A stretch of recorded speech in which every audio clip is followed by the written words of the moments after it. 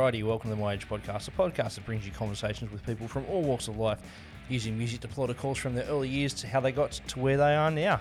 What's happening? Hey, before I go on, thank you to everybody who donated or who kind of chipped in for the raffles, where all the money went to the Aboriginal Legal Society of New South Wales and ACT. Together we raised $580, which was fucking fantastic. It was a lot more than I expected. I'm fucking over the moon that everybody chipped in, or whoever chipped in. I'm babbling. I'm sorry. I'll try not to keep it too long. Today's guest, Stu Ross from Comeback Kid / Misery Signals / Low Talker / Living with Lions / a bunch of cool earlier bands that you probably haven't heard of, unless you're from Canada.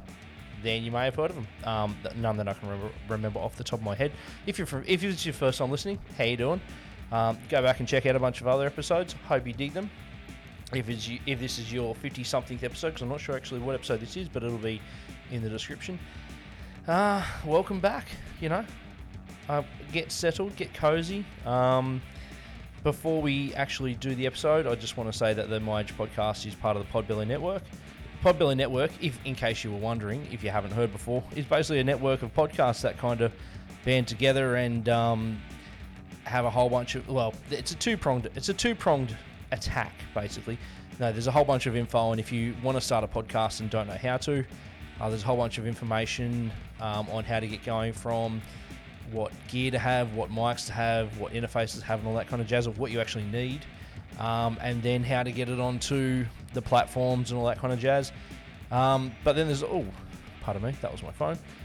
Then there's also a whole bunch of really cool podcasts, like the All Things Star Wars podcast, which is is the greatest podcast in the galaxy, and who am I to argue? The Ectoplasm podcast, obviously the My Age Podcast, which you'll listen to now, Nerds on Topic, Robots for Eyes podcast. There's a whole bunch of really cool shit, and if you're into really cool shit, there'll be something there that you dig. Anyhow, moving forward, this episode is obviously always brought to you by Gringo Bandito, the greatest hot sauce in the world. If you're in North America, you can get it on Amazon. There's probably some independent places you can buy it from, but you can either go to gringobandito.com and get it directly from them, or Amazon probably can also be the easiest way to get it. If you're in Australia, you can find it on eBay. You can also go to blastofimports.com. And yeah, it ships directly from there. Ugh, that's a lot to take in. So before we do the episode today, I think I've shouted these guys out before. I'm not sure if I played a song yet, but a really cool band from Perth called Rat King, which is a fucking cracking name. Rat King have got it's just a single out, one jam. It's fucking fantastic. It's called No Justice. There goes my phone again. Apologies for that. You can go to ratking3, the number 3, .bandcamp.com. You can buy it. I bought it. You're about to hear it, but you should also go buy it because it's fucking great. And yeah, just support fucking great music wherever it's from. Before I go on, right at the end of this podcast, so a little how the sausage is made kind of thing. Stu is married to one of my closest friends, who I've been friends with for about 20 years, give or take a year. And so before we hit record, we chatted for ages, the three of us, and then we did the podcast, and then we were talking for that long, and I just kind of forgot that we hadn't actually talked about Stu's last song. So Stu was gracious enough to record something for me just quickly, and I've just dropped it in at the end. That kind of sums up where he is musically, or what he's kind of listening to and getting down with at the moment. So apologies for that. But, you'll dig it. It's a fucking belter of a song. I try to make this stuff evergreen, and this song is a very evergreen song. It came out probably 17 years ago, I'd say, dare say, 17, 18 years ago. And it's literally still as relevant today as it was back then. It's pretty fucking timeless. So I'll leave you with that little bloody Easter egg and whatever, and you can kind of wait till the end and check it out. Thanks for listening to this much. eat Gringo Bandito hot sauce. Do the damn thing. Stay safe. Cool.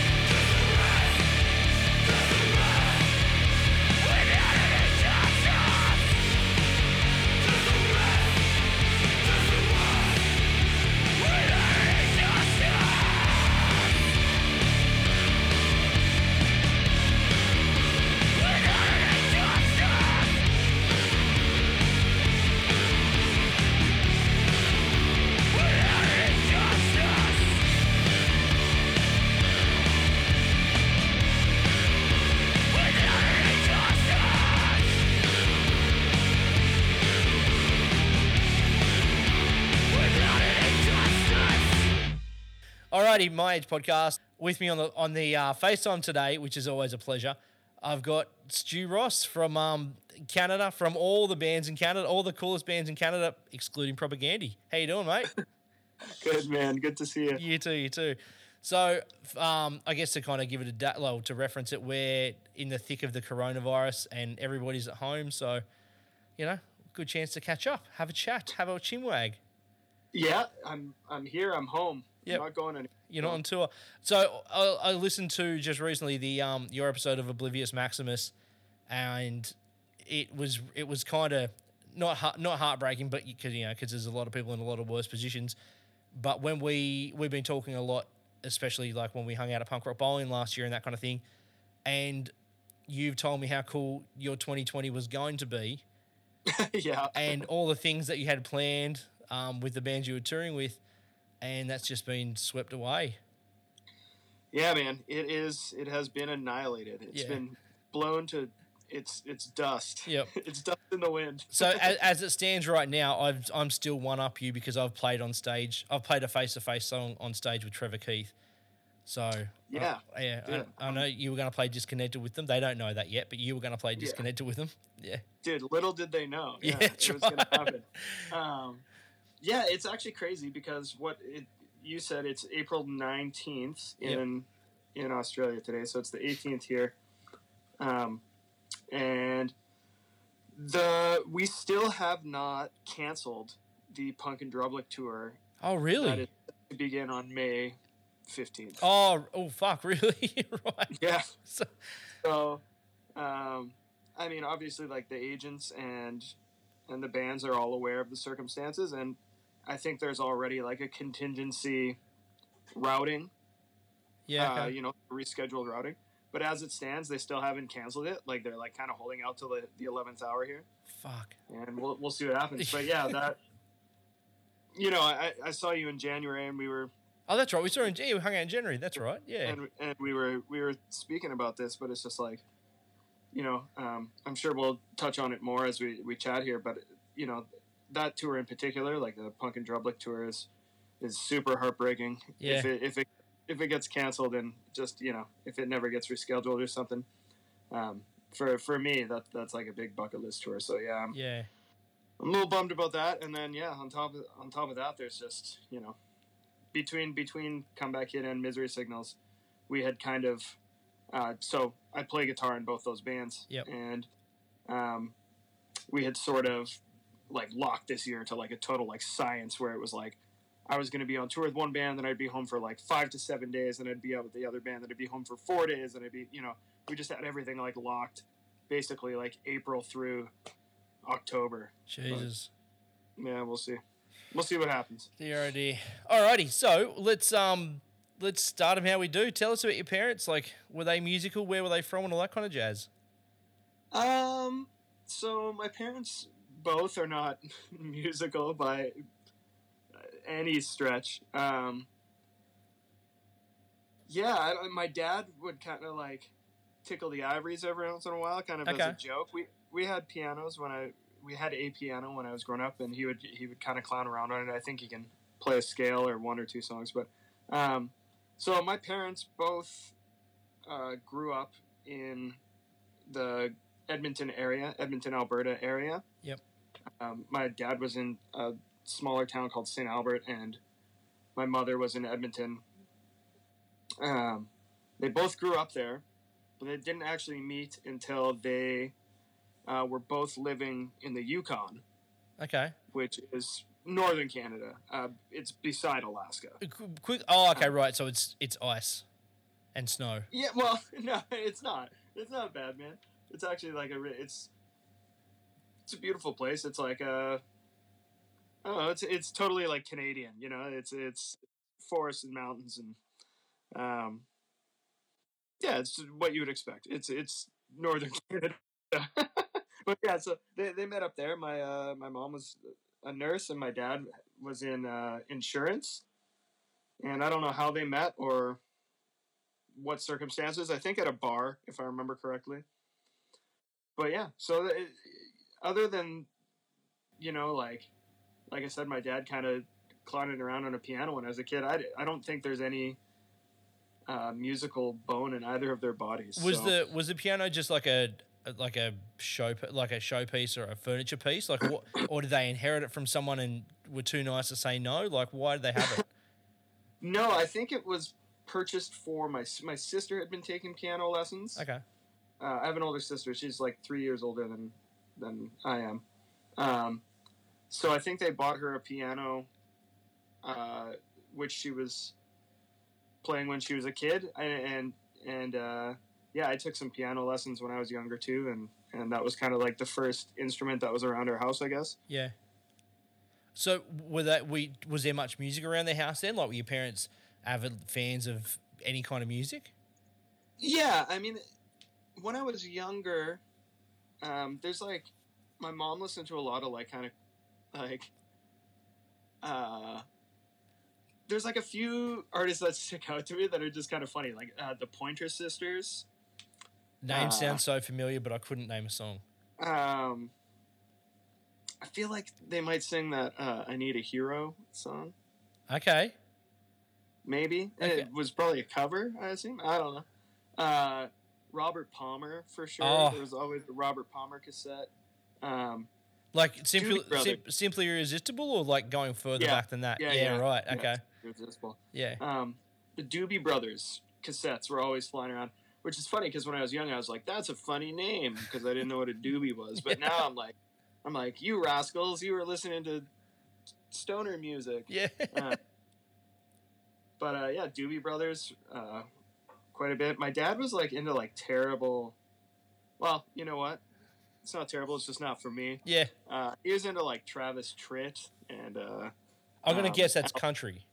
Yeah, Alan Jackson. Oh, okay. Yep.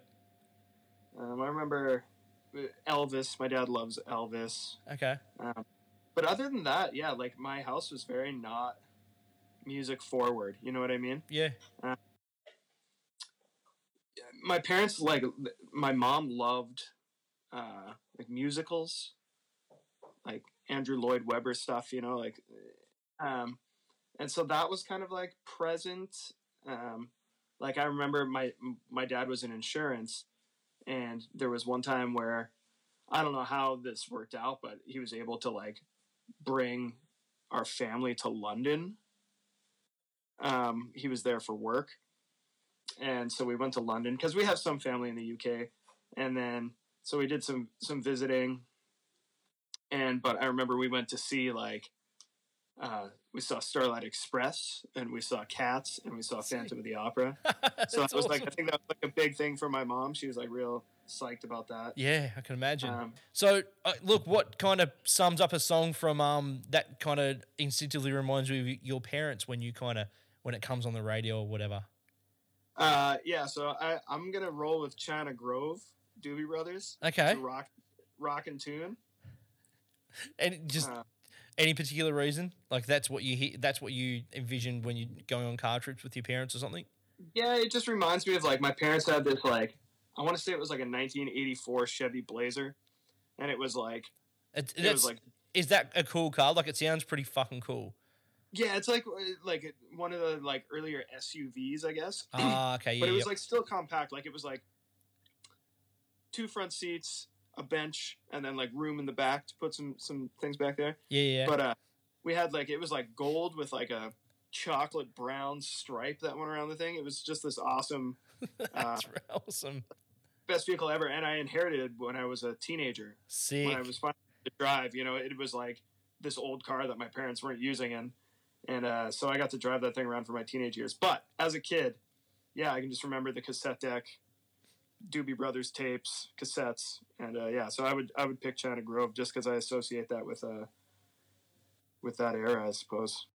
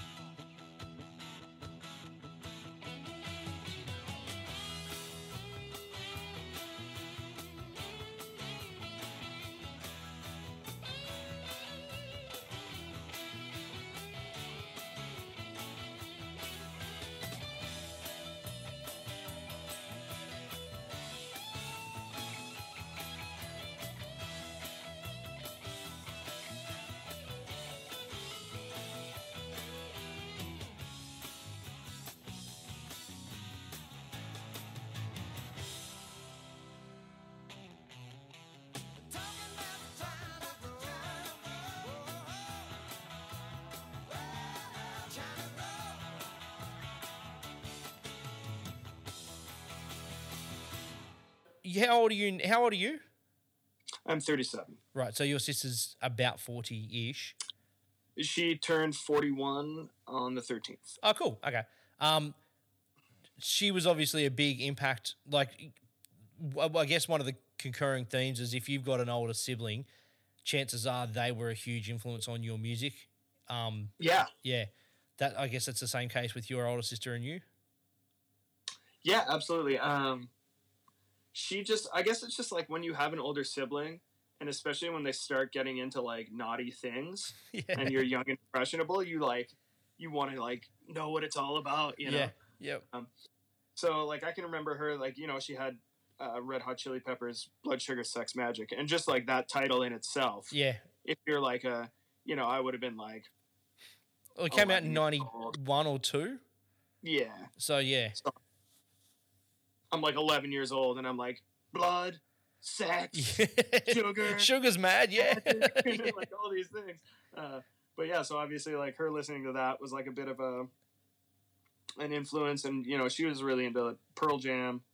But it was funny because she had like a bunch of like odd things, like you know that band Mr. Big. Yeah, Be With You. She had like Mr. Big tapes and stuff, which I'm just like, what? Yeah, like yep. you were listening to this. But yeah, so that kind of like, she definitely like exposed me to, I guess, like my first sort of taste of alternative music. Or was she kind of rolling around with like badder kids, or like, you know, or like was she? I mean, not to say, you know, you never want to say your siblings are normies or whatever, but like was it at a time when like everybody was listening to Pearl Jam at that age, or like was it still kind of like a underground-ish? It was still like a alternative thing to be doing, you know, like they weren't quite, you know, they weren't like huge bands at that point. They were still semi underground bands at that point. Yep.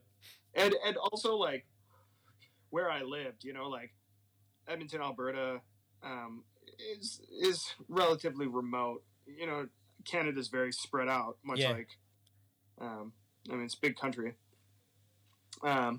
So at that time, like, you know, even if something was like possibly bigger in sort of like hotbed cities, you know, in Edmonton, like it still was probably off the radar. You know?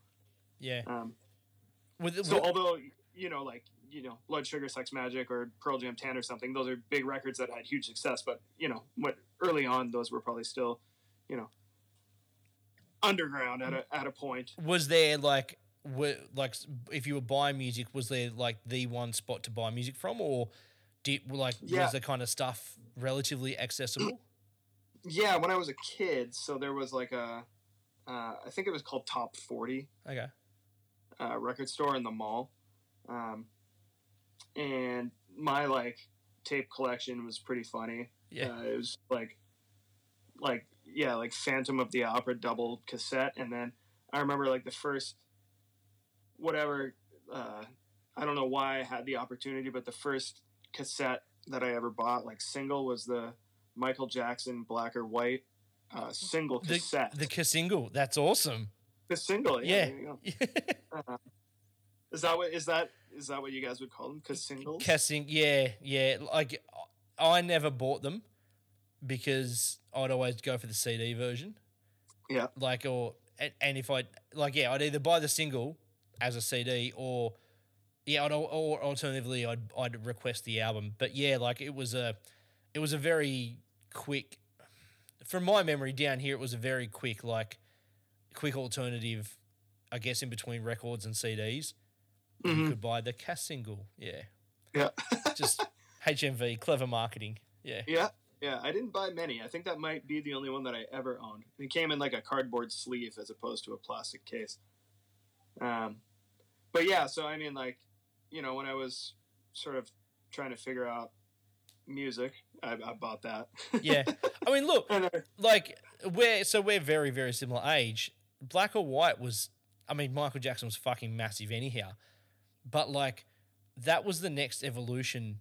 That was his next evolution. Like, yeah, because he, you know, they had the technology to do those fucking ridiculous film clips. So everybody kind of bought in on, like everybody kind of souped it up, if that makes sense. Like, shit, that video was where it's just like a morphing body. Right? yeah, right at the end, it was all that. Yeah. And then like there was, I remember, down here, I remember being at a cousin's house, and there was like a half an hour like TV special sponsored by Pepsi, and Saturday night at like 7 o'clock or something like that, where they talked about the single and the album and Michael Jackson, and then they were like, and now we're gonna do a premiere at the film clip, and the film clip was this it was like the film clip or whatever, and it changes faces, and then there was this extended bit where Michael Jackson, I'm sure it was Michael Jackson, then turns into a Jaguar.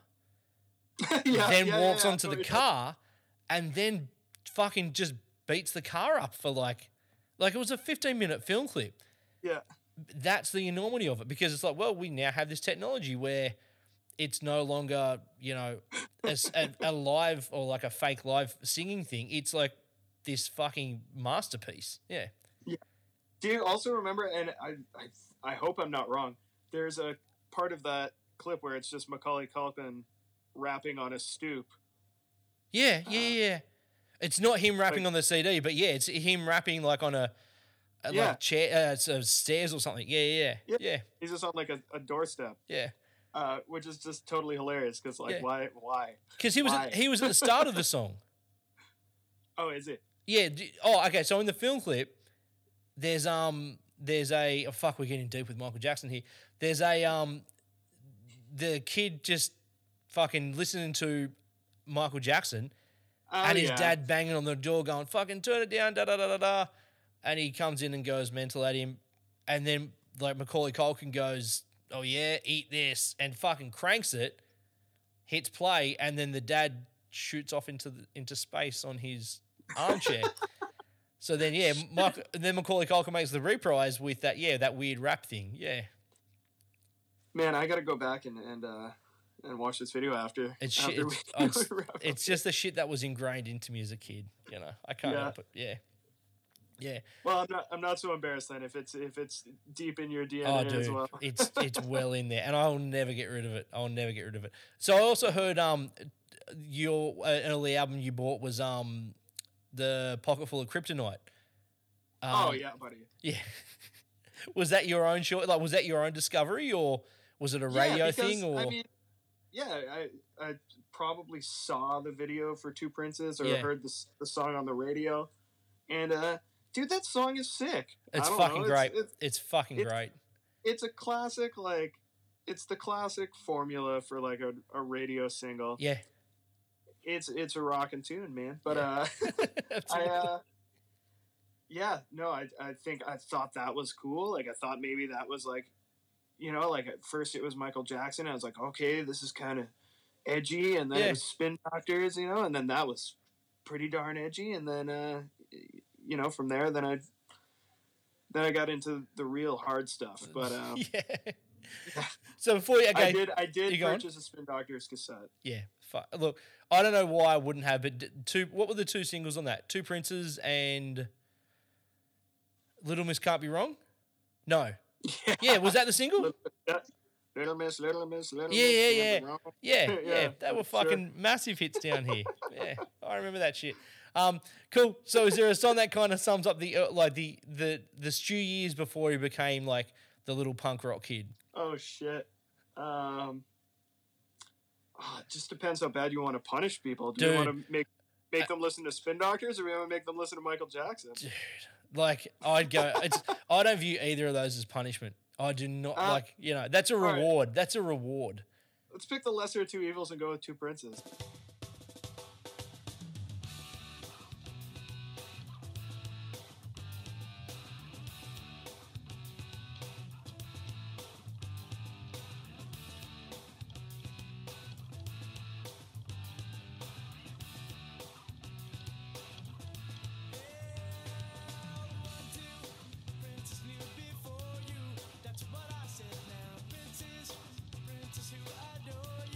Just go ahead now.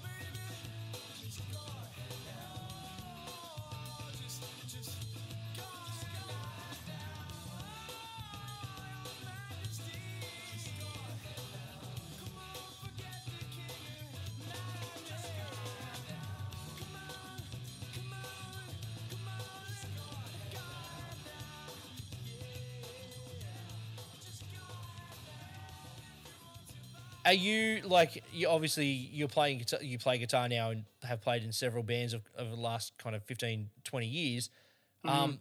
Did you pick up guitar at an early age, or was like guitar something that you kind of thought of pursuing, or like how does that come about? Yeah, so like I said, I was playing piano as a kid, and then around that time, um, is when I started getting exposed to music, or I guess exploring music that was available to me. And I don't think I ever really thought about playing music until I kind of got into, some of the more like staple foundations of who I am musically. Like I got into Metallica and Pantera, and then shortly thereafter Green Day. Yep. And so when I saw, when I heard those bands, that's probably when I started to want to play music myself. Yeah. So from playing piano, I wanted to play bass, and my parents were just like, you never commit to anything. Like my parents wanted me to play a lot of sports and stuff when I was a kid, and I just didn't like doing that stuff. I'm not competitive in that sense, and so yeah, it was for me. I wanted to play bass. I was like, yeah, bass is cool. I feel like all my other friends were wanting to play guitar, or drums, and things like that. So I was like, I'll play bass. I thought Jason Newsted was cool. Yeah, yeah. I thought Mike Dirnt was cool, and I was like, yeah, bass is a cool instrument. So then I started playing bass. I got a Fender P bass. It was black. Yeah. And Classic. It didn't last longer than like 6 minutes in my house before there was a 10-foot pole sticker on the pick guard. Yeah, fuck yeah. That's awesome. So how do you go from like what was it that made you go from like Green Day from like Pearl Jam and Red Hot Chili Peppers and that kind of thing to Metallica as opposed to like going a Green Day route? Because like you're kind of sitting in the middle of like it's aggressive music but it's poppy and melodic and da da da da da. What was it? Do you remember why you went to Metallica first as opposed to Green Day? Like, was it because Metallica was more accessible, or was you enjoyed the aggression of it? No, it was skateboarding, to be honest. Okay. So I was like drawn to skateboarding, and not because I was ever good at it. I was never good at skateboarding, but I think I liked the aesthetic of skateboard companies. I liked the art. I liked the T-shirts. I liked the style. And then, little did I know, I liked a lot of the music that was sort of accompanying it. Yeah, at that time. So, so basically, I started skateboarding, and then my friends' older brothers were like into like Metallica. So that's when I first heard like, I had heard like Enter Sandman and stuff when I was in I would have been in like elementary school. Yeah. But when we were in like junior high school and I started skateboarding, hanging around with like some like what we would call like skids, dudes that were into heavy metal and stuff. Skids. Skids, yeah. So Metallica. They were into Metallica, so I was instantly like drawn to that. And then, hearing like Master of Puppets and Injustice for All and stuff, I was like, wow, this is really cool. It's like fast and really aggressive. And then I can remember being at that same friend's house, and they had a trampoline in the backyard, and A New Level by Pantera came on. Fuck yeah. And I just remember being like, what the fuck is this? Yeah. Holy shit. And then I kind of just heard Green Day through, I don't know if it would have been like if I saw it on TV or if I heard it on the radio or what. It would have just been Basket Case. Yeah. But yeah, that was like a total game changer for me because I liked Metallica and I liked Pantera and stuff, and it was really heavy and aggressive, and I thought that was cool.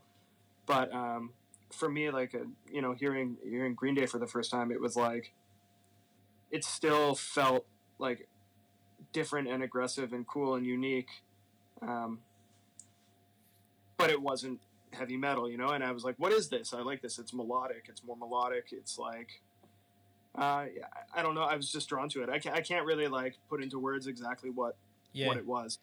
And was it Dookie or? Yeah, it would have been. Yeah. Yeah. I can remember again, like seeing like some like skateboarder dudes that were a couple years older than me. Like Green Day had just played, so there was like dudes with like Dookie All the concert merch. Yeah. and again like the artwork. You Yeah. know, it looked like skateboard art or something at that time, and I remember just being like, "Whoa, what is this?" And then hearing Basket Case or whatever I would have heard, and then I bought the CD. You know, probably within the hour. Yeah. That's fucking great. And then from Green Day, like, kind of, was it? How do you go deeper? How did you end up going deeper on like pop punk with Green Day? Like, was it something you kind of naturally gravitated to, or it was harder to find because of age restrictions and, like, I guess, Yeah, location? definitely.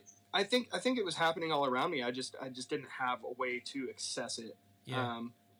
So what I can remember is there was a TV show that was like kind of like an alternative video showcase show called The Wedge. Okay. That was on Much Music, and they would play like, you know, every once in a while there'd be like a punk rock video on there. So, and I'm not completely sure if I went. Actually, no, I am pretty sure that what happened is I saw the video for Soulmate. Okay. Yeah. No Use for a Name Yep. was on that. And then so I think I bought that CD, and then I opened up the liner notes. Yep, as you do. Like every good record from that era, yeah. there's a list of 50 other bands you should check dude, out. Absolutely. So like, and I don't know if my timing is off because if I'm incorrect with this, but definitely Leche Con Carne, dude, I'm so bad. Leche Con Carne, how do you even say that? Yeah, Leche Con Carne. Yeah. Milk and meat. Milk and Meat. Yeah.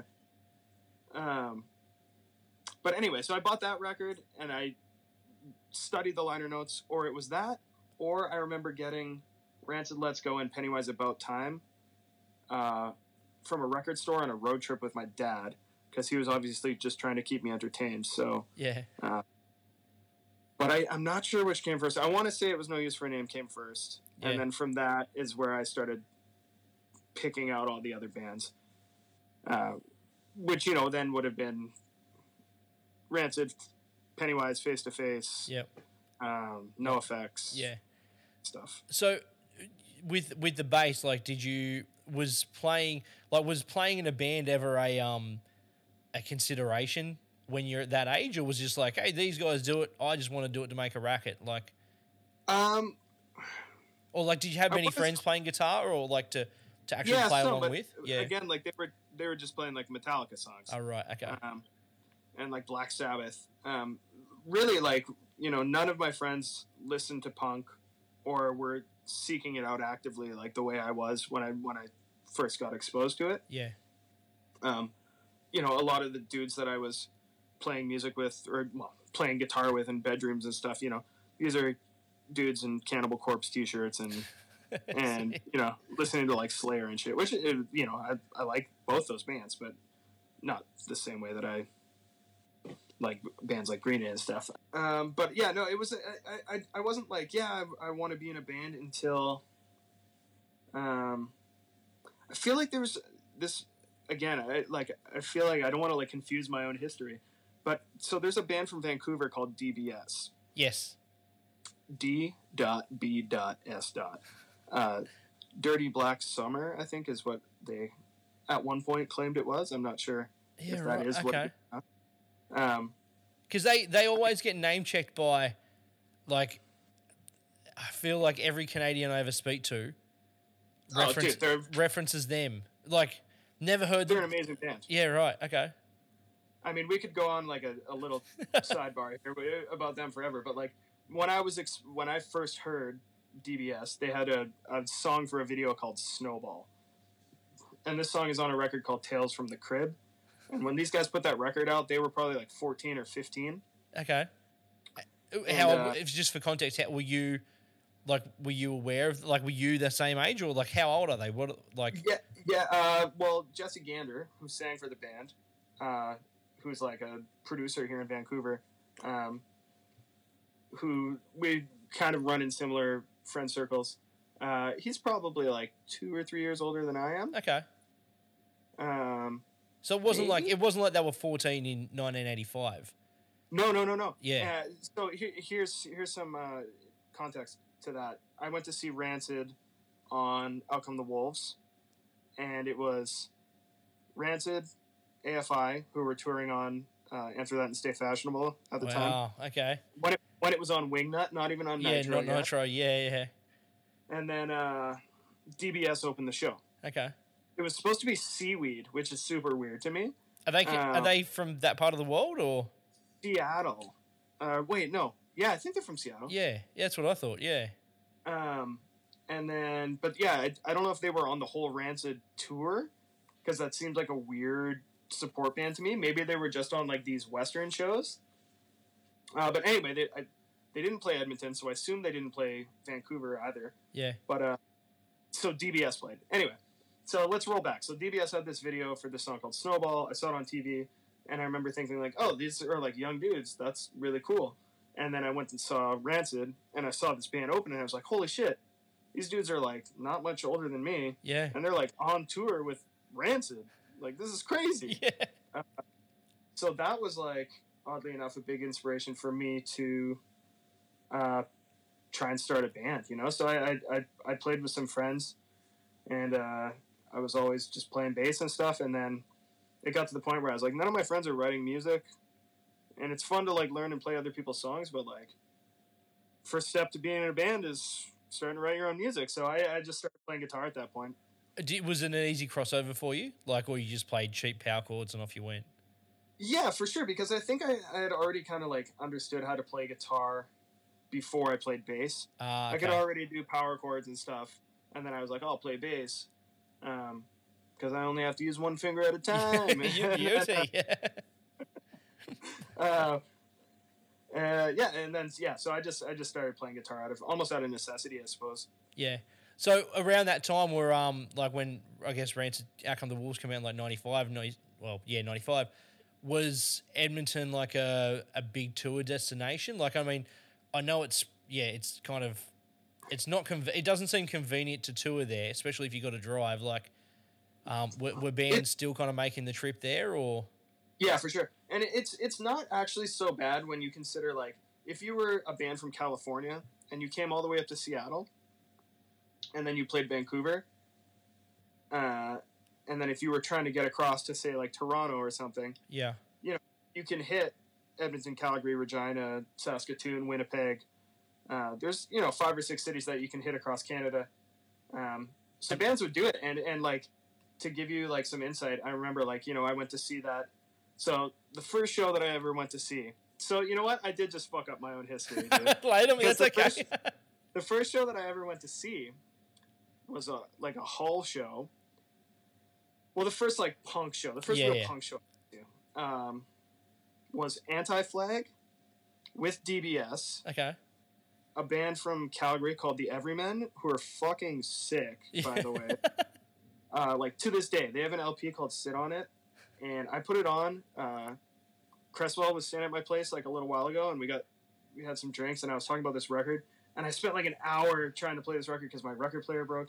Anyway, so first show that I went to was Anti-Flag, DBS, Everymen, this band called Race Trader, not like metalcore Race Trader, but a band that was from Edmonton called Race Trader, and this band called Misdemeanor, who eventually were called Our Mercury.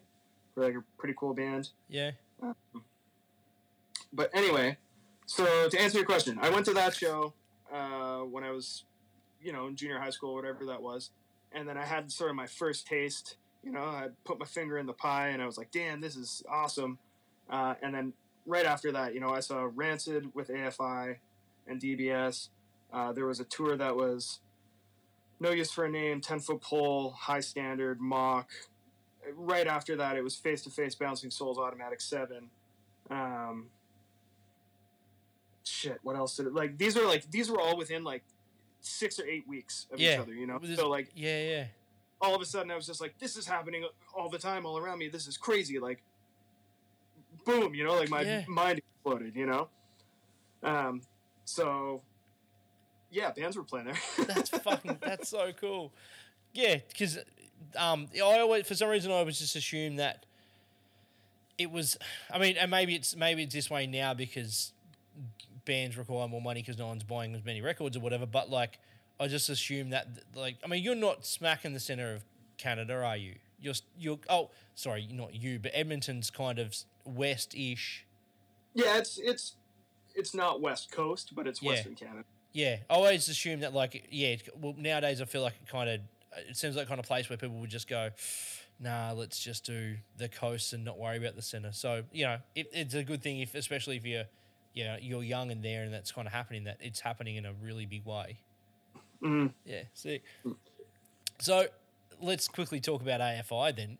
Like, okay. like on that Rancid tour, because like I'm guessing you like AFI as much as I do. Were they what was your takeaway from that? Like, did it hit much or like, yeah, dude, it was crazy. I mean, I bought their record that night after seeing it. And I mean, this is when AFI was still like a snotty, poppy punk band, and I can remember like, I don't know if I'm making this up, if I just like want to believe this happened, but I can remember, like Davey was wearing like a tank top. Yeah. I don't even know undershirt. Singlet. I don't know but you can't call it a WB. Oh no. Yeah. Call it a singlet. Yeah.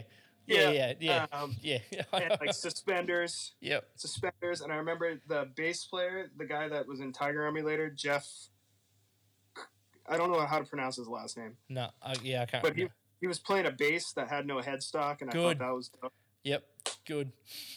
Yeah, but I like I said, I think they were like playing so hard. I swear I remember like Davey like puked on stage. Okay. And I remember being like, this is so punk, like, this is so cool.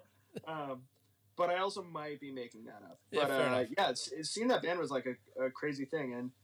And because I didn't really understand like the punk scene just yet, I guess, and I was just like an excited young kid, I remember getting the bass player, he signed my ticket stub. Fuck yeah.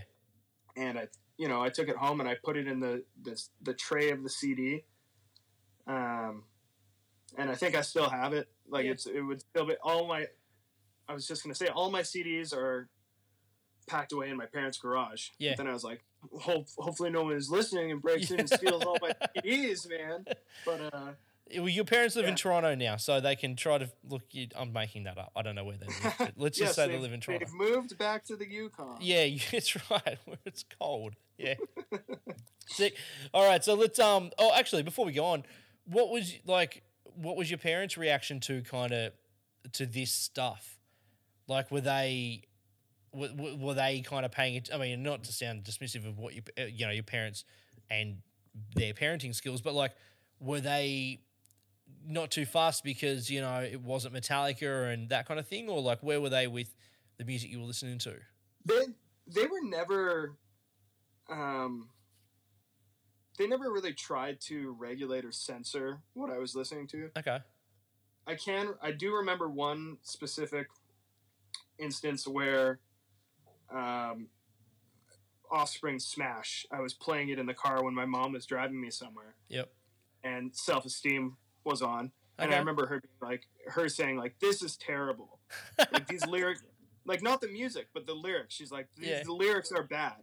And I hope you don't take these lyrics to heart. I hope you don't like associate your feelings with these feelings, because like, your parents don't want you to think that you're a ugly little kid. You know what I mean? Like they don't want you to feel like, So my mom was like, that this is like somebody else is writing this. This isn't like, this isn't a playbook. Yeah. Yeah. And I think she was right in saying so, but at the same time, because I was a little kid, but, no, they were always really cool about it. I mean, like I said, there was a road trip I went on with my dad at some point, and like I said, I can remember buying. Well, I didn't buy it. He bought me Rancid "Let's Go" and Pennywise "About Time," probably to keep me busy while we were driving. Yeah. And I remember listening to to Let's Go in the car and be telling my dad like, wow, like this bass player is really good. Can you hear the bass player? And he's like, I don't even know there's a bass in there. Like, he's like, well, this is just nonsense. And I was like, yeah, okay, sweet, you know. But, you know, in retrospect, to this day, my dad is probably still like my biggest supporter in everything I've done. So that's fantastic. Kudos to him. You know, and yeah. So no, they were cool with it. They were always like really. They were. I think they were just happy that I was interested in something. Yeah. You know. Yeah. No, that's awesome. Cool. Yeah. Have you got a song that kind of, you know, when you think about 13 to 15-year-old Stu, like a song that kind of wave the flag of, you know, what you associate yourself with? Damn, dude, I feel like we've talked about so many cool bands in like the last like 7 minutes that I don't even know like how to pick. I feel like because this is like an Australian podcast that I should like maybe pick something. Pick Friends Will Roll? No, like something deeper that we're talking about there, like a Canadian. Okay, yeah. Like a DBS song or an Everyman song if I can find Everyman. Okay. I don't even know if Everyman are on Apple Music or Spotify. Let's take a moment and I'll look. Shit, man, I don't know where to go with this. What about a DBS song? Oh, dude. Shit. Is DBS on Spotify? Yep. Really? What album? Let me look. I is for Insignificant. That's okay. Yeah. So that record's actually cool. Okay. It was released on Joey Shithead's label, Sudden Death Records. Yeah. Right. Okay. Vancouver. You know what? The first track is pretty ripping. Yeah. Just do that.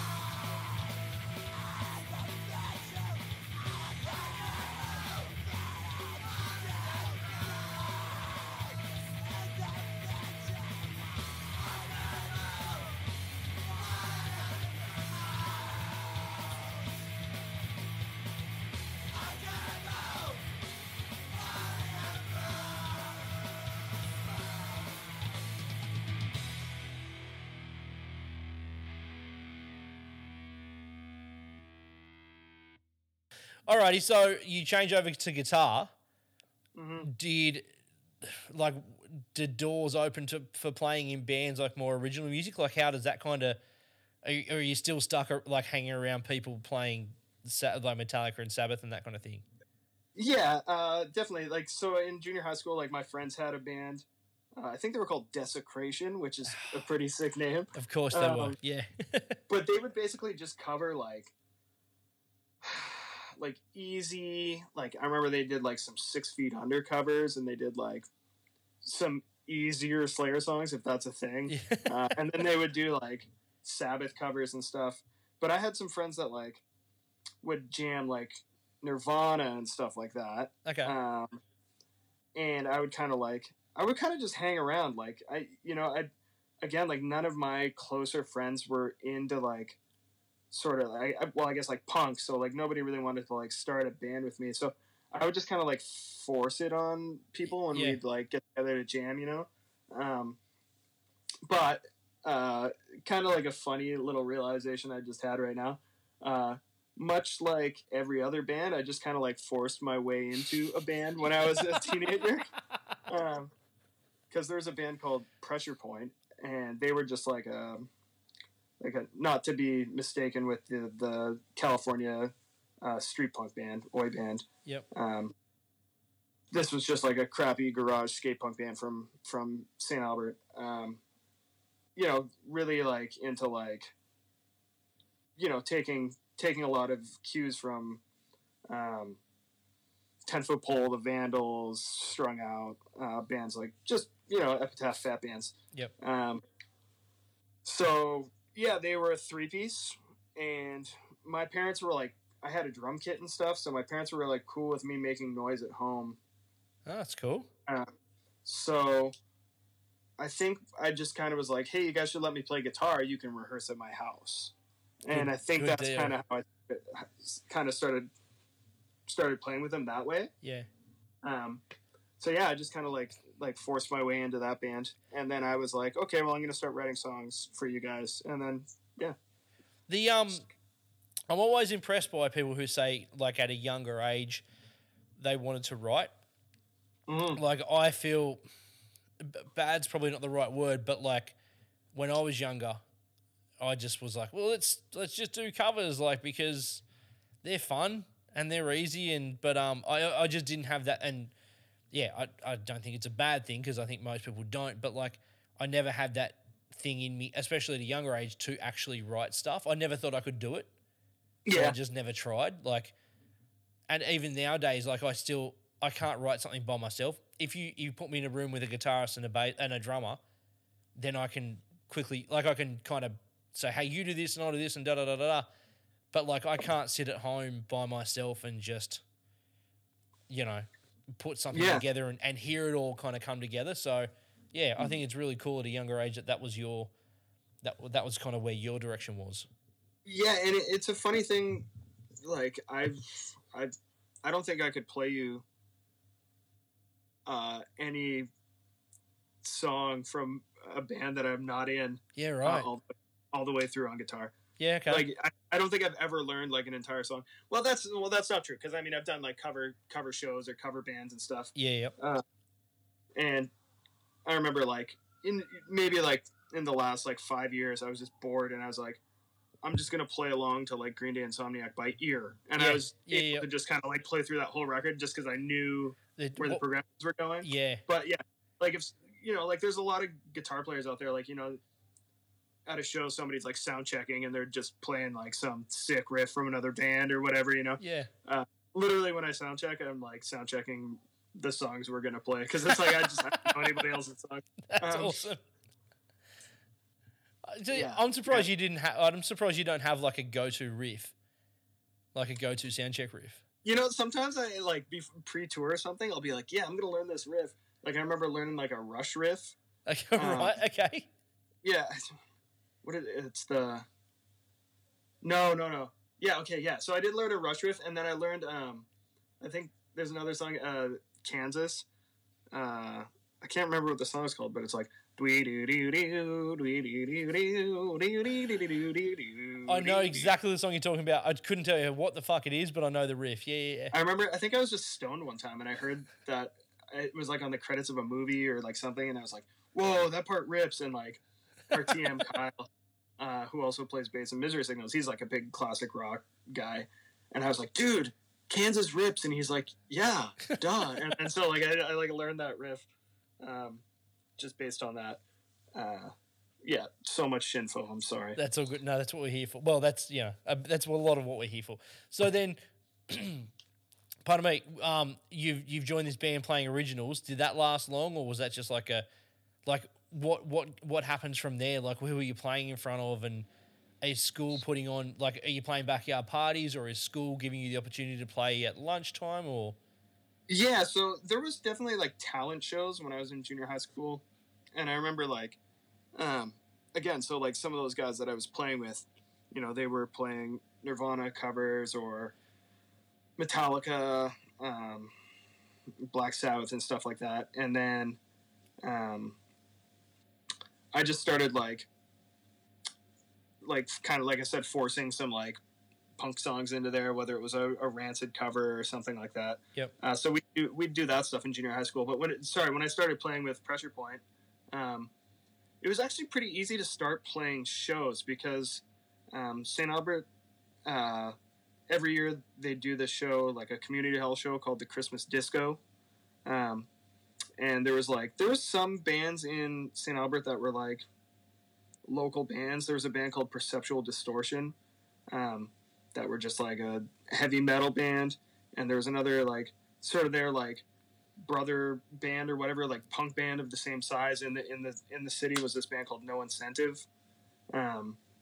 So these bands would play all the time. So it was relatively easy for us to like play shows. Yeah, cool.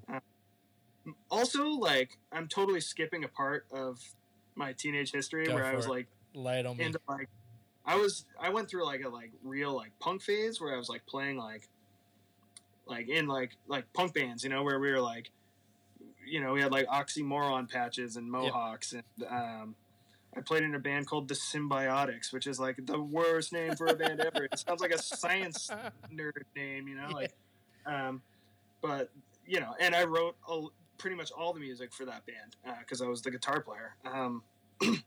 So I was in that band before I was in Pressure Point. So I'd already been playing shows. Yeah, cool. Like local punk shows. And then, you know, Pressure Point before I was playing sort of these, like Christmas hall shows or like whatever. And then, yeah, I don't know, just around that, you know, when I started playing with them, we just started playing like every weekend kind of thing and started playing with more local bands and being more involved in the punk scene at the time, I guess, in the city. Yeah.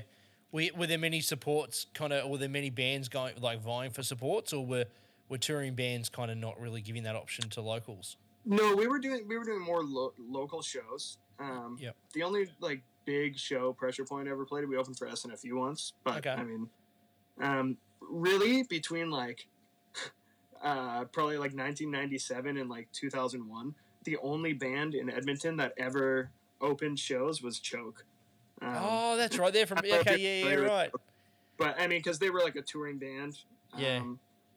And they were probably like, I assume that they were friends with some of these bands and stuff like that. But, you know, like Choke basically opened like, you know, if it was a Fat Band, Epitaph Band, something like that, yep. Like Choke was playing the show. It was like law. It was punk law. Yeah. It was just the way it was. It was just that was what was happening. Well, yeah. I mean, I think they were just like the only skate punk band that was like really good in the city. Yeah.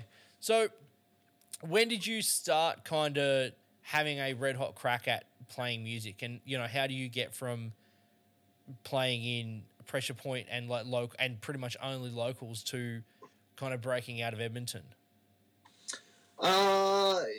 It's a very long story with a lot of details. Go as deep as you want. So I was playing guitar for Pressure Point, and we played a show. At that point, we were like kind of like we were like kind of shaking off a bit of the skate punk thing. I was really into like, well, I want to say I was like really into it, but like I was just started getting into like Like Grade Yeah, and yep. maybe some like EVR bands. Yep. Saves the Day.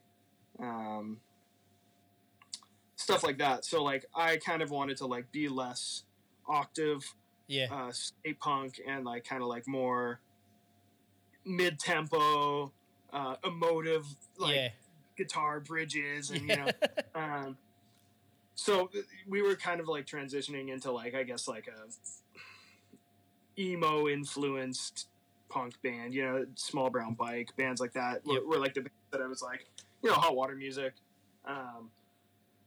So we had kind of started like being taken a little more seriously, I guess. The fucking names was still terrible, and the songs weren't good, but we were being taken more seriously. So anyway, we played a show with this band called Compromise, who was at the time, like, I guess one of the only like kind of like metalcore bands in the city, probably the only metalcore band in the city. Yeah. So we played a show with them, and I kind of like just like hit it off, like talking with the dudes. I had never met them before, and they were like, "Well, yeah, our guitar player is quitting. Do you want to play guitar for our band?" And I was like, "Yeah, sure." So I started playing guitar for Compromise, and after doing that for like a couple months, I was like, "Okay, well, I'm gonna quit Pressure Point and just play guitar for Compromise." So I was doing that just because it was too busy, or you kind of had lost the passion for Pressure Point. Yeah, I think a little bit of both. Yeah. And also I just don't think I was like really like thinking very like logically. I think I was like, I can only be in one band. And I just like I'll be in this band. I can't be in the other band. So I played with Compromise for like, I don't know, like six months or something. And then I quit. I just wasn't vibing. I don't know what it was. Like I like the guys, and I'm still like Jesse from Misery Signals, who sings from Misery Signals. He sang in Compromise, so it's like, oh wow, yeah, like here we are 20 years later, we're still in bands together. Yeah. But it's like, yeah, I just wasn't vibing on it. Anyway, so I quit, and then I started playing with Pressure Point again. Okay. And welcome you back. Compromise is like, yo, we're moving to Toronto. We're gonna tour across Canada to move. Pressure Point should come with us on tour. And I was like, okay, I can do that. Like Pressure Point had done like one like fucking really terrible tour before that was just 90% cancellations and just nonsense, but we're like, yeah, okay, so we'll go on tour. So we did this tour with Compromise. It was like maybe like 7 shows in 13 days or something. It was just, again, just like poorly organized, but yeah, we did it nonetheless, and that was sort of my first exposure to touring.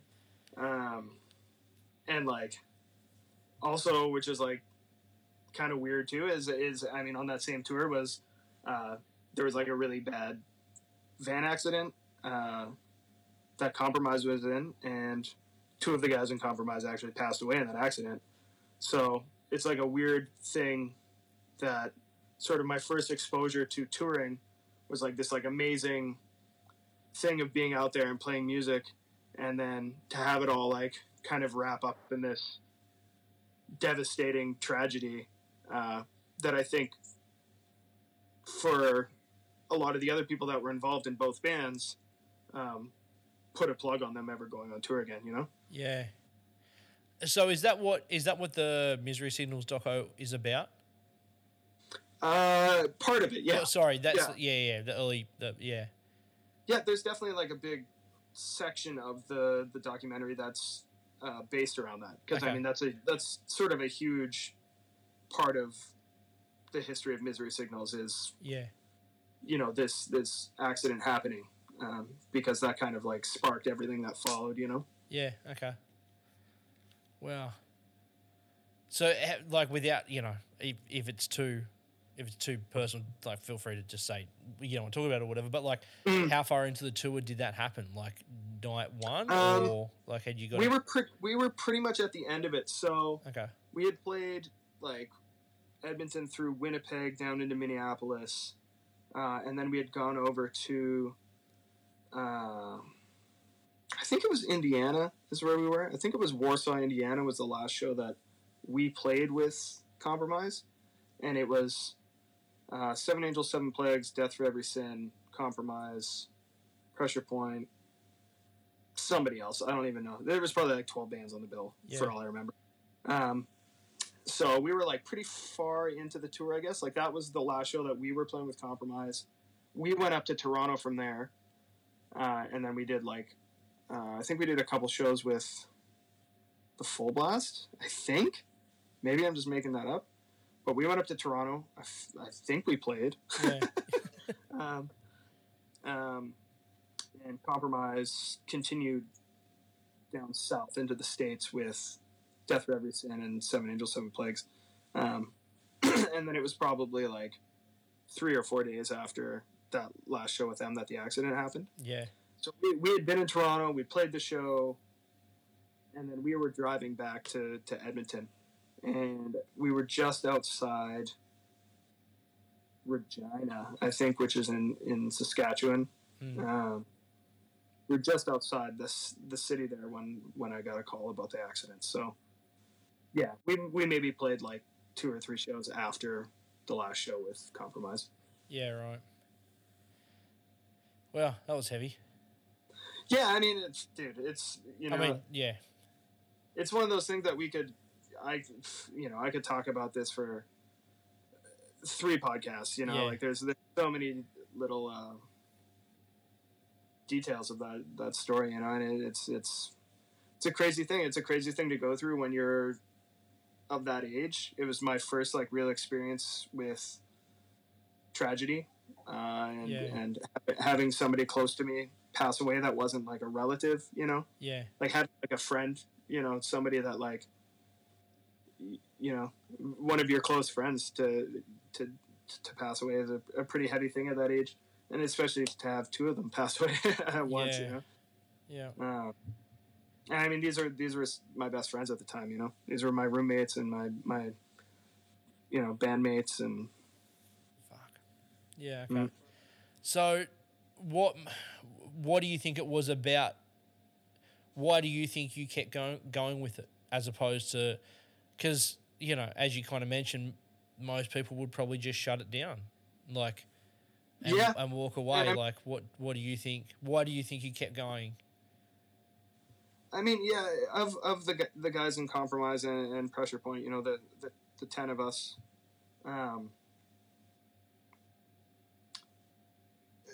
Some people were unable to tour for a while. You know, some of the guys in Compromise were pretty badly injured after that. Yeah.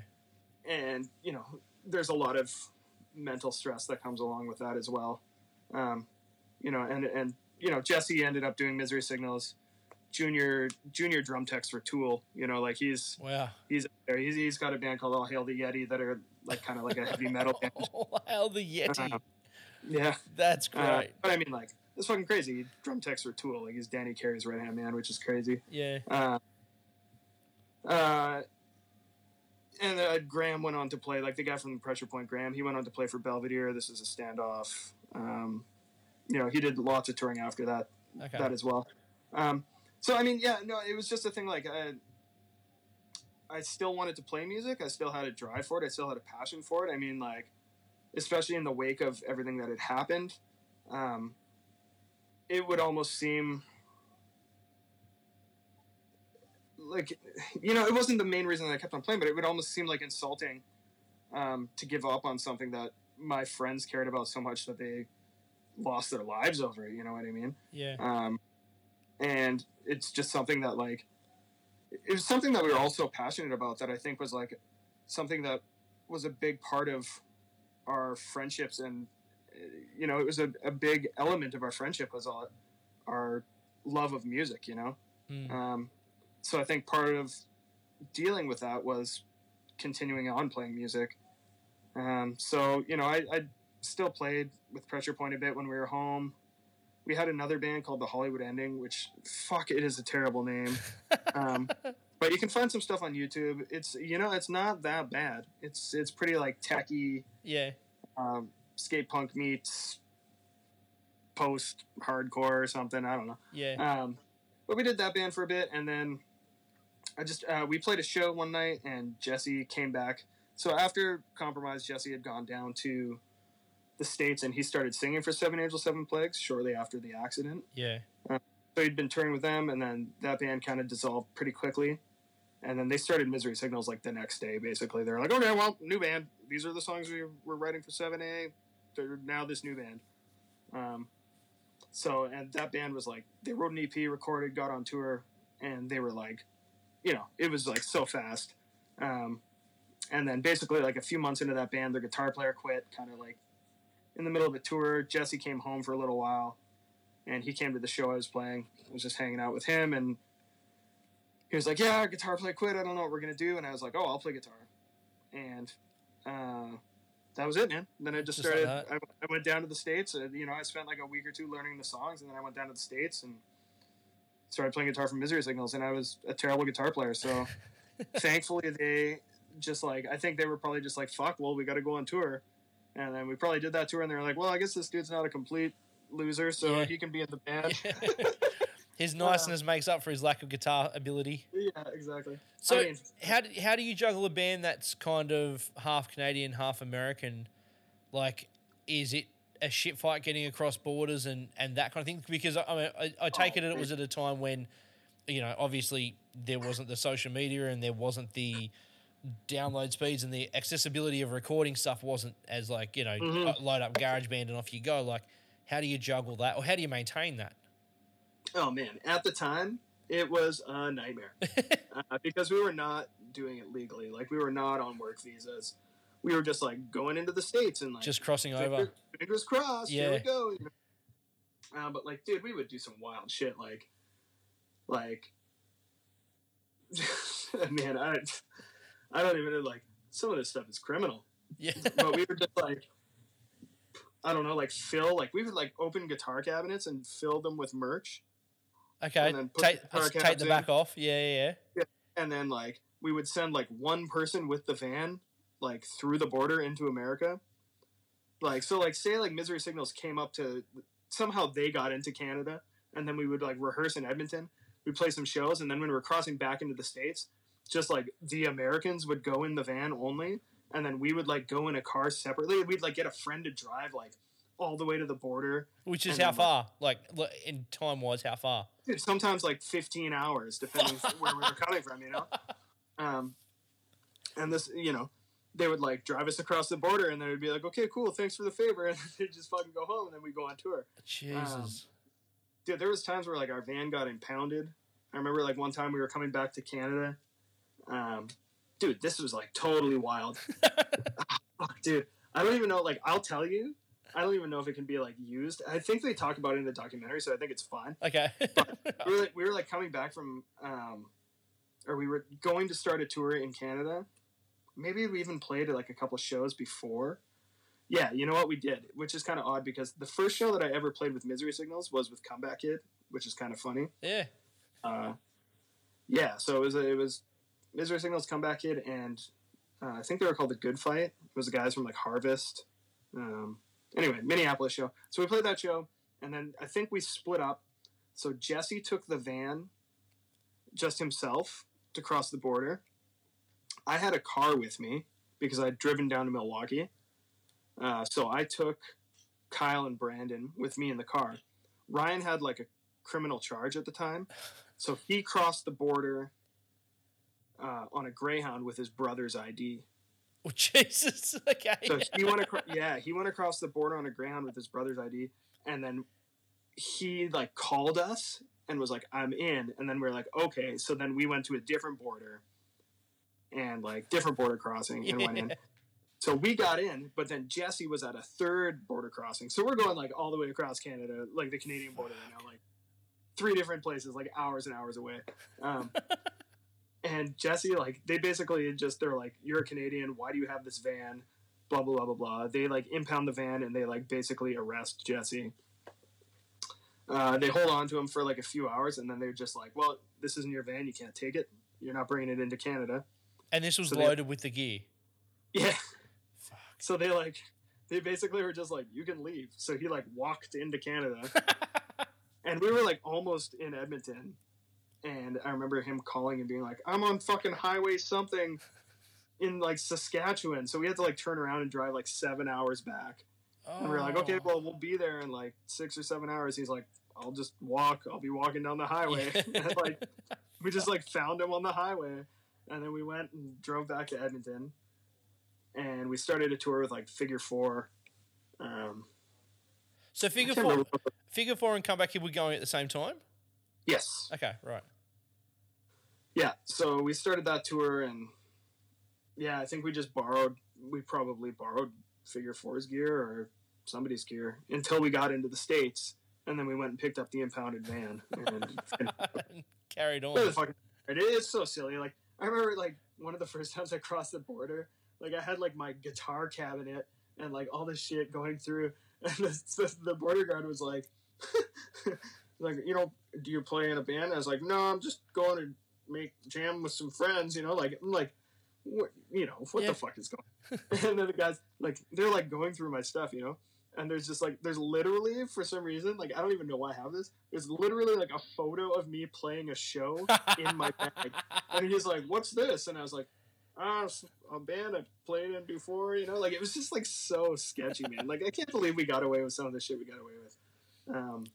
So yeah, to answer your question, being half American, half Canadian was a nightmare for like years, until we were like, okay, we just need to get work visas. I was about to say, yeah, did you ever kind of make the plunge into doing it by the books? Well, not by the book, but like, the visas and whatnot. I've had like a functioning work visa for the U.S. since like 2003. Oh wow, okay. We only dicked around for like a year, being like criminal about it, and then we're just like, this is too risky, you know, like. How hard is that to maintain? Like, it just don't get a criminal, you just not get a criminal record, and they'll let you kind of keep having an American work visa, or? So we apply like yearly. Yeah, okay. You have to provide like a year's itinerary with some specific contracts and agreements and stuff. I haven't done it myself personally in like 15 years. I don't even know. Yeah. We've always just had like either management doing it, or, you know, we have like a friend that does it for Comeback Kid now. Yeah. And he does it for Misery Signals as well. Yeah, cool. So, I guess let's pick it. Have you got a song that kind of sums up, be it Misery Signals or Misery Signals or whoever else, that kind of sums up, I guess, the early 20s Stu Ross? Yeah, dude. I'm gonna go with a Hot Water tune. Oh, good. So Where We Belong is the song. So, I mean, I'm not completely sure what the song itself is about. Yeah. But the lyrics themselves have this sort of like unifying quality about some sort of adversity that they collectively had faced, I assumed. Okay. You know, and I'm looking at the lyrics right now, you know, there's no year could cut us like that one is. We don't sit and drown and wonder. Time passed, we failed, we crashed. But who's to say we can't start over? And it's just like, that song is like, there's not a more fitting song for that like era of my life. And like, I mean, that band to me at that time was so important at that time. Still is one of my favorite bands ever. Yeah, so that would be the tune, I think.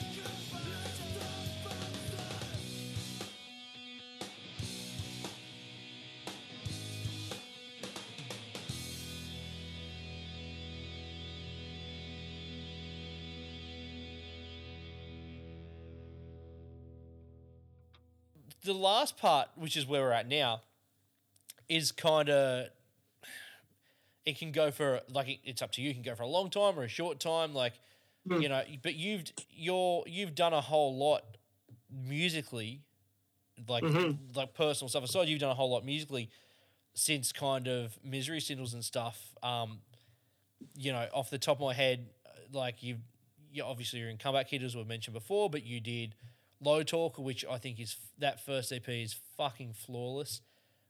You've done Youth Decay. I'm sure there's a whole bunch of other shit that I haven't heard of. Like you're basically a touring, like like an actual musician by occupation now, which is fucking amazing. Try to be, yeah. Yeah, I mean, try to be. So, like, how does the Comeback Kid thing fall into place? What kind of like the bands that you do that kind of only release an EP or a couple of EPs or an album or so, like, how does that all kind of come together? And, like, does that happen on the downtime of Comeback Kid, or, like, yeah?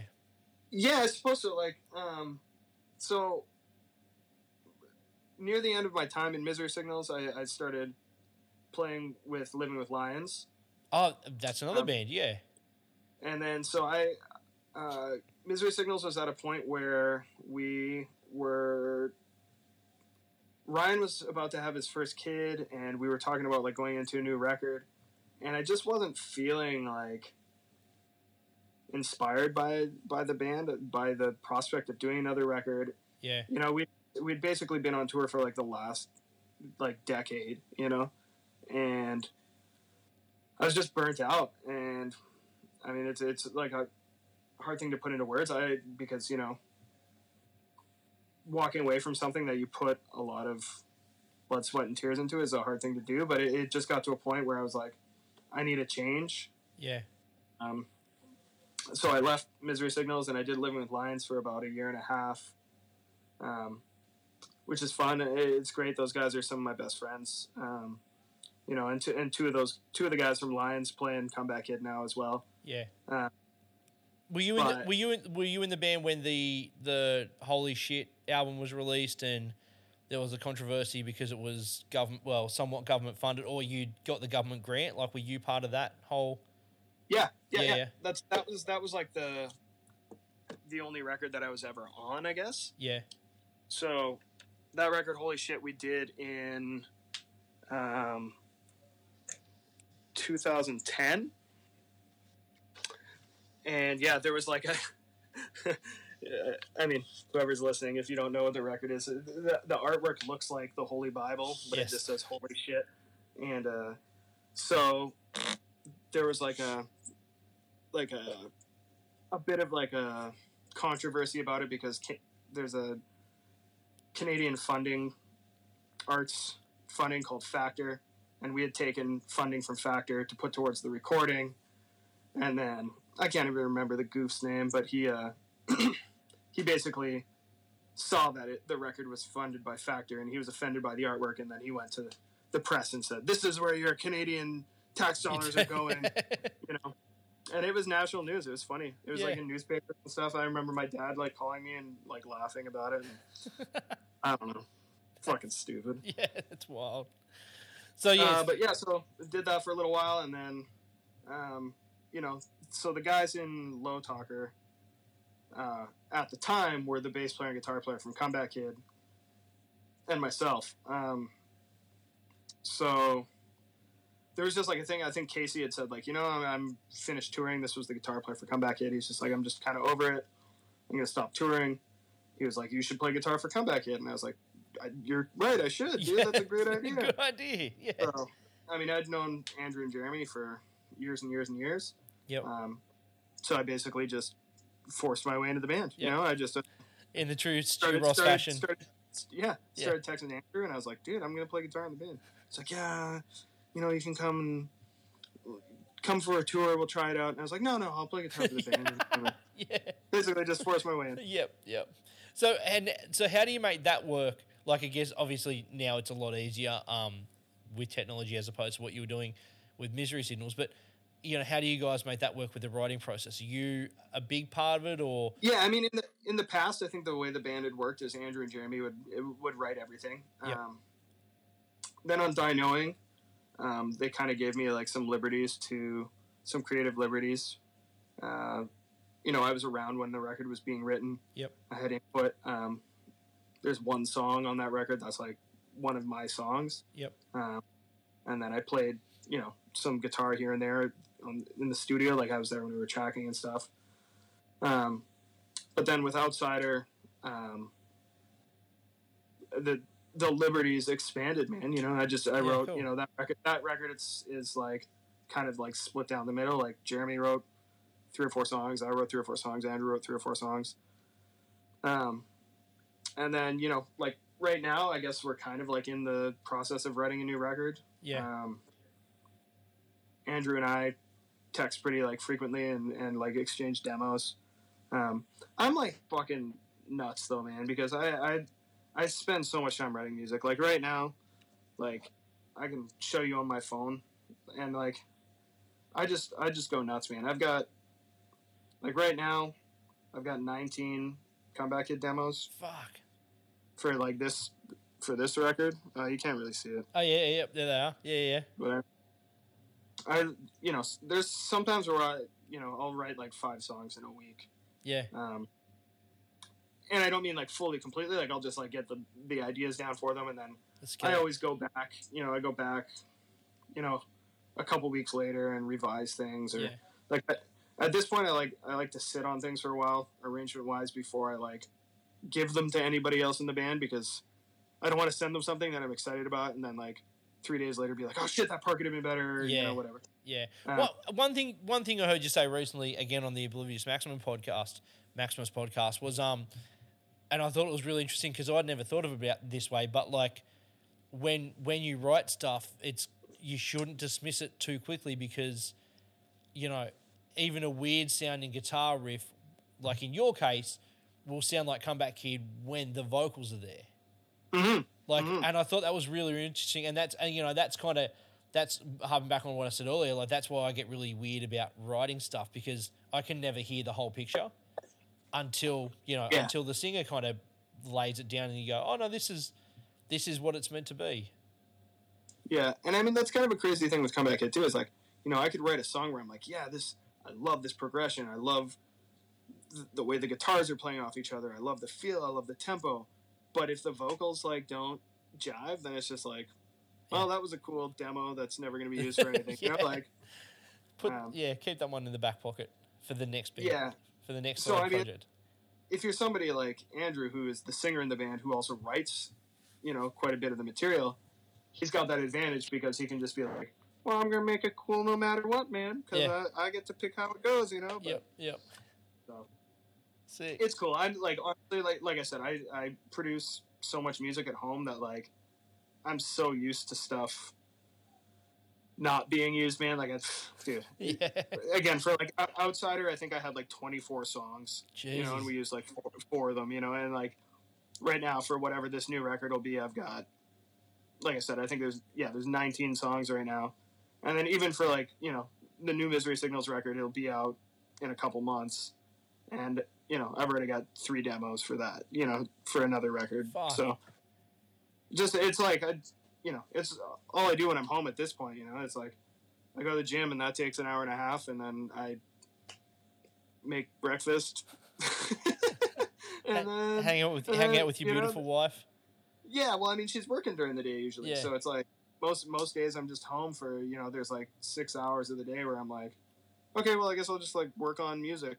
And usually, like, I'll just pick up the guitar and, I'll, like, find a progression that I think is cool. And then 4 hours later, I've got sort of, like, a basis for a demo or whatever, That's rad. Yeah. I love it. It's fun to do. I love making, like, home demos. And, like, I feel like I'm getting more, like... I'm almost becoming, like, a little too, like, particular or, like, OCD about stuff. Like, Yeah. Because you've got the time too, I guess. Well, yeah. Now I'm like actually like editing, like editing tracks and like making sure things are like locked in, like perfect timing to clicks and stuff. Just like probably going way too deep into it, Yeah. especially for stuff that like maybe doesn't get used. It's like, okay, well, whatever. That's awesome. Hey, thank you very much. I'm so stoked to get to chat to you. I mean, I'm so stoked to get to chat to you regardless, but I'm so stoked to actually record it as well. Is there anything you want to kind of, I guess it's kind of hard to plug stuff at the moment because there's nothing really happening, but when it all kicks back off, you've got Misery Signal tours and you've got Comeback Kid tours, kind of eventually going to happen. Everything's being pushed, Right now we're pushing things to the end of the year, but who knows? I mean, that probably seems unrealistic at this point. Yeah. So hopefully next year, I don't know. In the meantime, it's just going to be at home writing a lot of songs on my computer. Just more riffs, baby. Yeah. Awesome. But yeah, man. No, it's been a blast. It's always good to chat with you. Like, yeah, we got a lot of common ground to rap about. So, and maybe we'll do Punk Rock Bowling in a few years. Yeah, hopefully, man. Yeah. Hopefully. Again, yeah. See. Yeah, that or something. We'll figure something out. Yeah, that's for sure. Or like 2021, fucking Punkin' Drublic tour. You need a good guitar tech. Yeah. Or just an Australian to kind of make you laugh or whatever. I'll come. I'll hang. Sounds good, man. Yeah. That's sick. All right. No, thank you very much, dude. I really appreciate it. Send my love to Nat.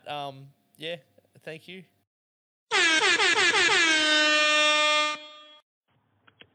This song is Sunset on 32nd Street by Strike Anywhere. Strike Anywhere is a band that I fell in love with from the first time I ever heard them. Really great punk band with a lot of really great things to say. This song speaks about police injustice and police brutality, which unfortunately is a very relevant topic at the moment. So I'm going to sign off here. Thanks a lot for having me, Joel. Enjoy the song. Everybody take care of yourselves. When they broke down the door with the guards in the face of your wife and child, and as they pinned you to the floor, did you say, officer, I'm not resisting you? American justice, American dream, is this what the other half needs? Half of our lives is solved in fear, half our rights may disappear. Is our apathy so corrosive? Where does the cycle start? Hear the silence screaming out in the distance. Hold your family close to your American justice. American life, a world worse than I despise. I was the good cop.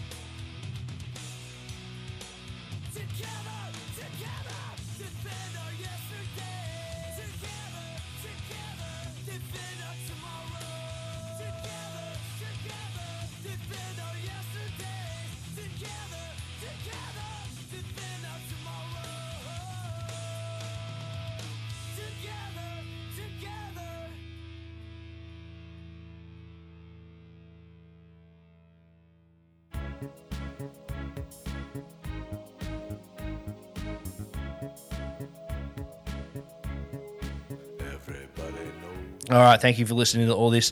If you dig what you hear, check us out on the socials.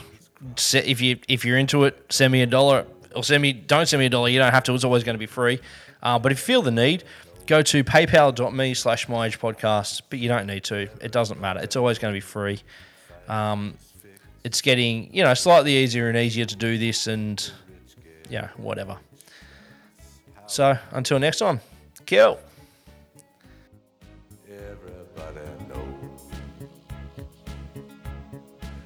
Everybody knows that the boat is leaking. Everybody knows the captain lied. Everybody got this broken feeling, like their father or their dog just died. Everybody talking to their pockets.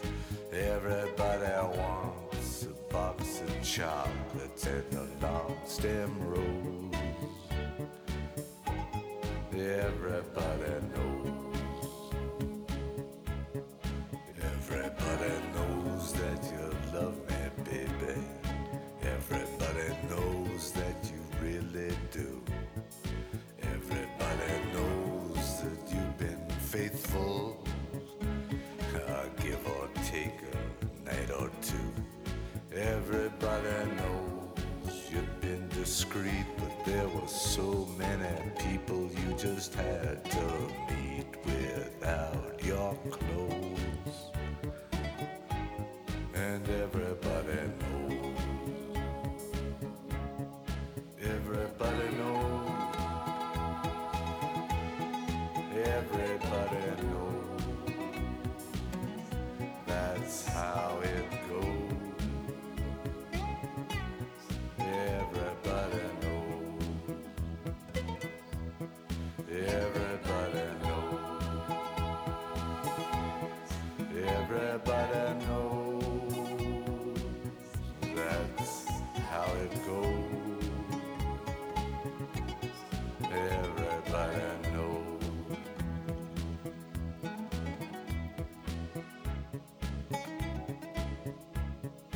Everybody knows that it's now or never.